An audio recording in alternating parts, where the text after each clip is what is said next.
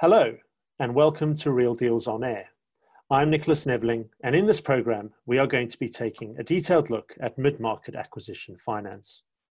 At the end of July, a group of lenders, advisors, and GPs joined an invitation-only call hosted by Real Deals to take stock of where debt markets stood after the COVID-19 disruption over the first half of the year.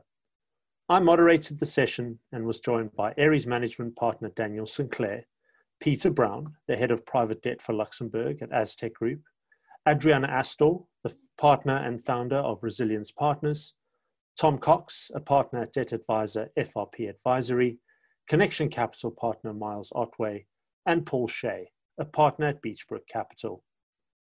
An obvious starting point was to try and understand whether lenders had been able to continue deploying capital with M&A activity down and company earnings unpredictable. Daniel Sinclair at Ares Management, a firm that has remained active through the downturn, had some interesting thoughts on what market disruption meant for direct lenders and their appetite to keep doing deals. And so from our perspective, we believe strongly that times of volatility, such as you've seen in the last couple of months, often result in bank retrenchment and the closing of the liquid markets. The period we have gone through and continue to go through, I think have seen that happen again. And when that does happen, I think you see direct lenders like ourselves and many of the other panel members today, who are well capitalized and well positioned, be able to step up and fill those gaps in the markets. And that's we've really seen those two elements play out since the start of sort of COVID-19 pandemic, across Europe, and therefore for us that we are seeing additional opportunities.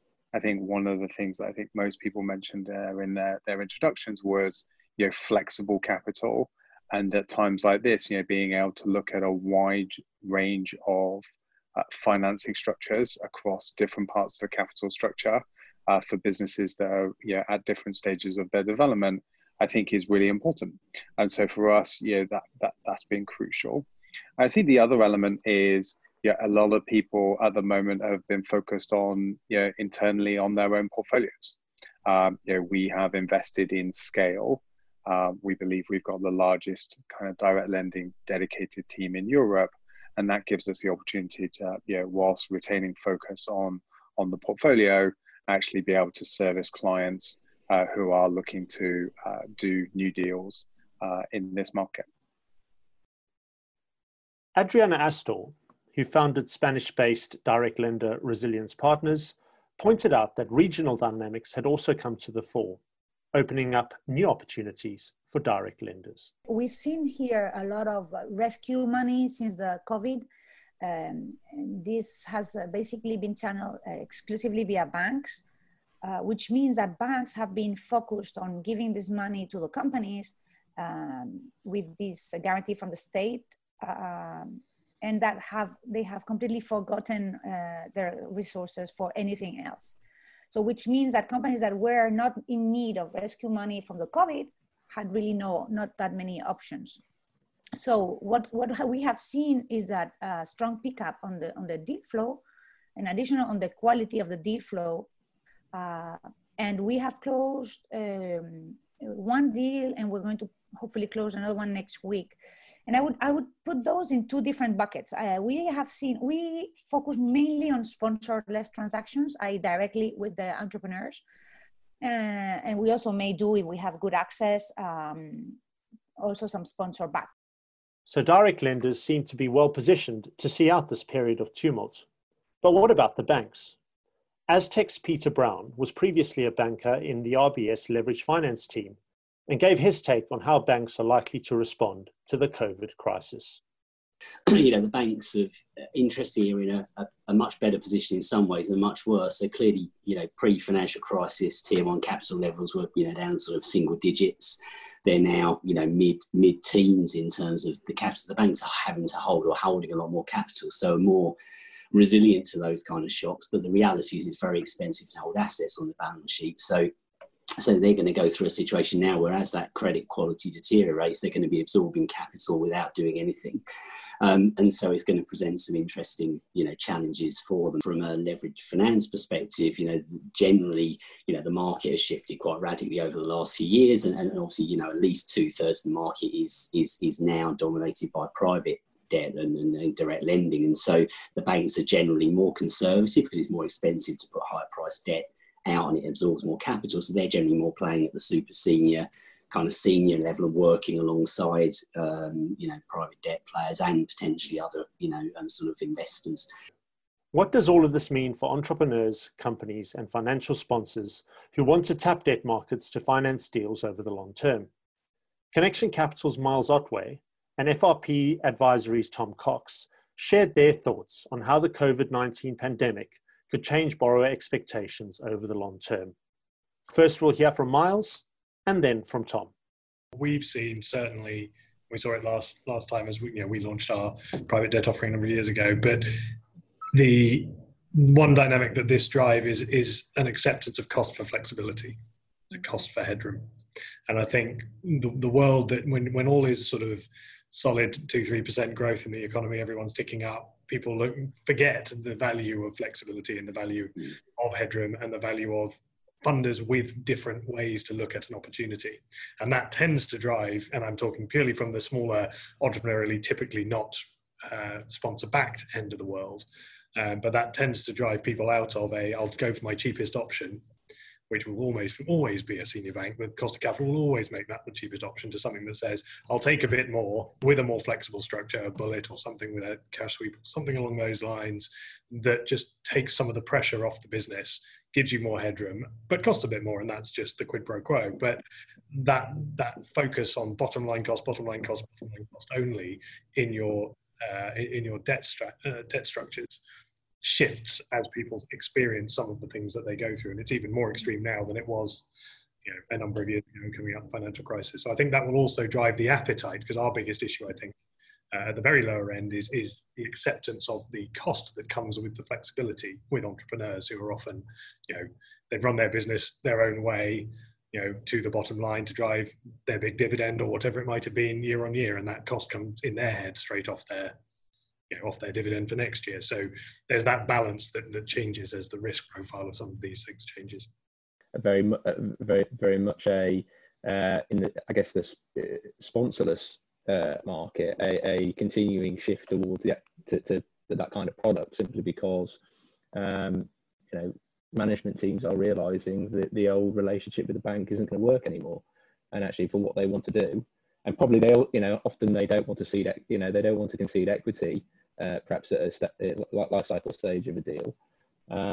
They are now much more willing to investigate the options with the institutional market, which clearly has been a massive shift on the sponsor side over the last 5-6 years. And whichever stat you read, it's somewhere between 50% and 2/3 of the market is private credit now on probably sponsor-backed stuff.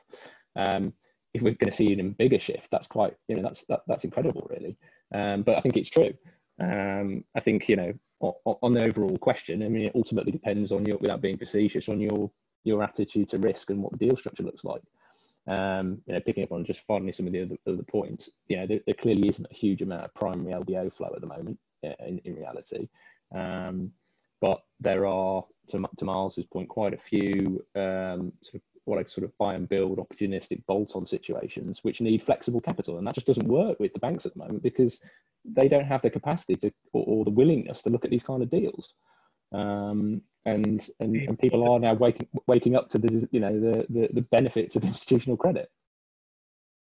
The pandemic has, of course, also seen a spike in financial distress and restructuring. A number of lenders have found their portfolios in distress for the first time in more than a decade. So what are the stress points? Will the lender universe contract? And what impacts have there been on GP lender relationships? Tom Cox from FRP Advisory again. I think, as I mentioned earlier, I think in the longer term, there will be it's not necessarily consolidation, but I think there will be a different structure to the institutional market. It's not going to be overnight, as people have said. I think this is sort of a 5 to 10 year horizon. But I think to pick up on some of the points that have already been made, I think in terms of the players we speak to, I think to a man, everybody was doing the right thing at the start of the crisis in terms of engaging with the management team and getting information and all this sort of good stuff. But let's be absolutely clear, we're very much in the foothills of this crisis. You know, obviously, given our practice, I have quite a lot of intelligence around kind of the insolvency market, and insolvency appointments in June were some of the lowest of all time in terms of recorded insolvency. So, you know, people are dealing with perceived stress, but this, you know, the genuine stress into portfolios hasn't really emerged yet, and for very obvious reasons which we're all aware of in terms of, you know, state-backed schemes, you know, unwinding. The point I would raise, I think, is in the middle of the mid-market, a lot of, in reality, there isn't actually that much experience in restructuring, because a lot of people have been deploying into a bull market for 10 years. And a lot of conversations I've had is a lot of people running around very much relying on the grey hair within their organisations at this stage before the proverbials even really hit the fan. So it is going to be really quite interesting how people are able to cope when everything does potentially start lighting up red. You know, those with infrastructure, without doubt, will be better positioned. But, you know, to sort of jump onto the second question, what are we seeing in terms of GP and lender? I mean, I think generally it's been pretty collaborative so far, albeit in that bubble of lack of stress, really. You know, we've seen one or two relationships break down horribly simply because the sponsor has ultimately said, we can't justify putting any money into this situation because how could we ever tell our LPs we've done that? And, you know, lenders basically falling out of bed because that wasn't why they got into the deal in the first place, because this was clearly a relationship play. I think that's relatively limited so far. And actually what we've seen is relatively collaborative work between parties so far. Finally, talk turned to fundraising and what the prospects for private debt fundraising were in a post-pandemic world. Peter Brown and Adriana Astorth with the final word from Beachbrook Capital partner, Paul Shea. So there's a lot of money for investors to be deployed, you know, and there will continue to be raisings, but certainly, you know, we saw that kind of hiatus over those 2-3 month period, as I think for, you know, existing managers, it'll be much easier to do. Blindingly obvious, I apologise, but for the new, I think it will be increasingly, increasingly challenging, and we'll I guess need to wait and see. My view is that this is a crunch time for the asset class, and that you know, we need to show that we can deliver for investors, that distributions keep coming, that you know, I think it's been a bull market, and I think now we need to prove that it works for companies and we can be flexible to get our money back, as well as for investors. So I think with that, if you have performance, the portfolio is going well, I think things will fall into place. But I think it's clear that uncertainty it doesn't help fundraising. The hunt for yield continues, and the long-term dynamics remain very positive. And particularly for direct lending, which doesn't have the volatility of the public markets.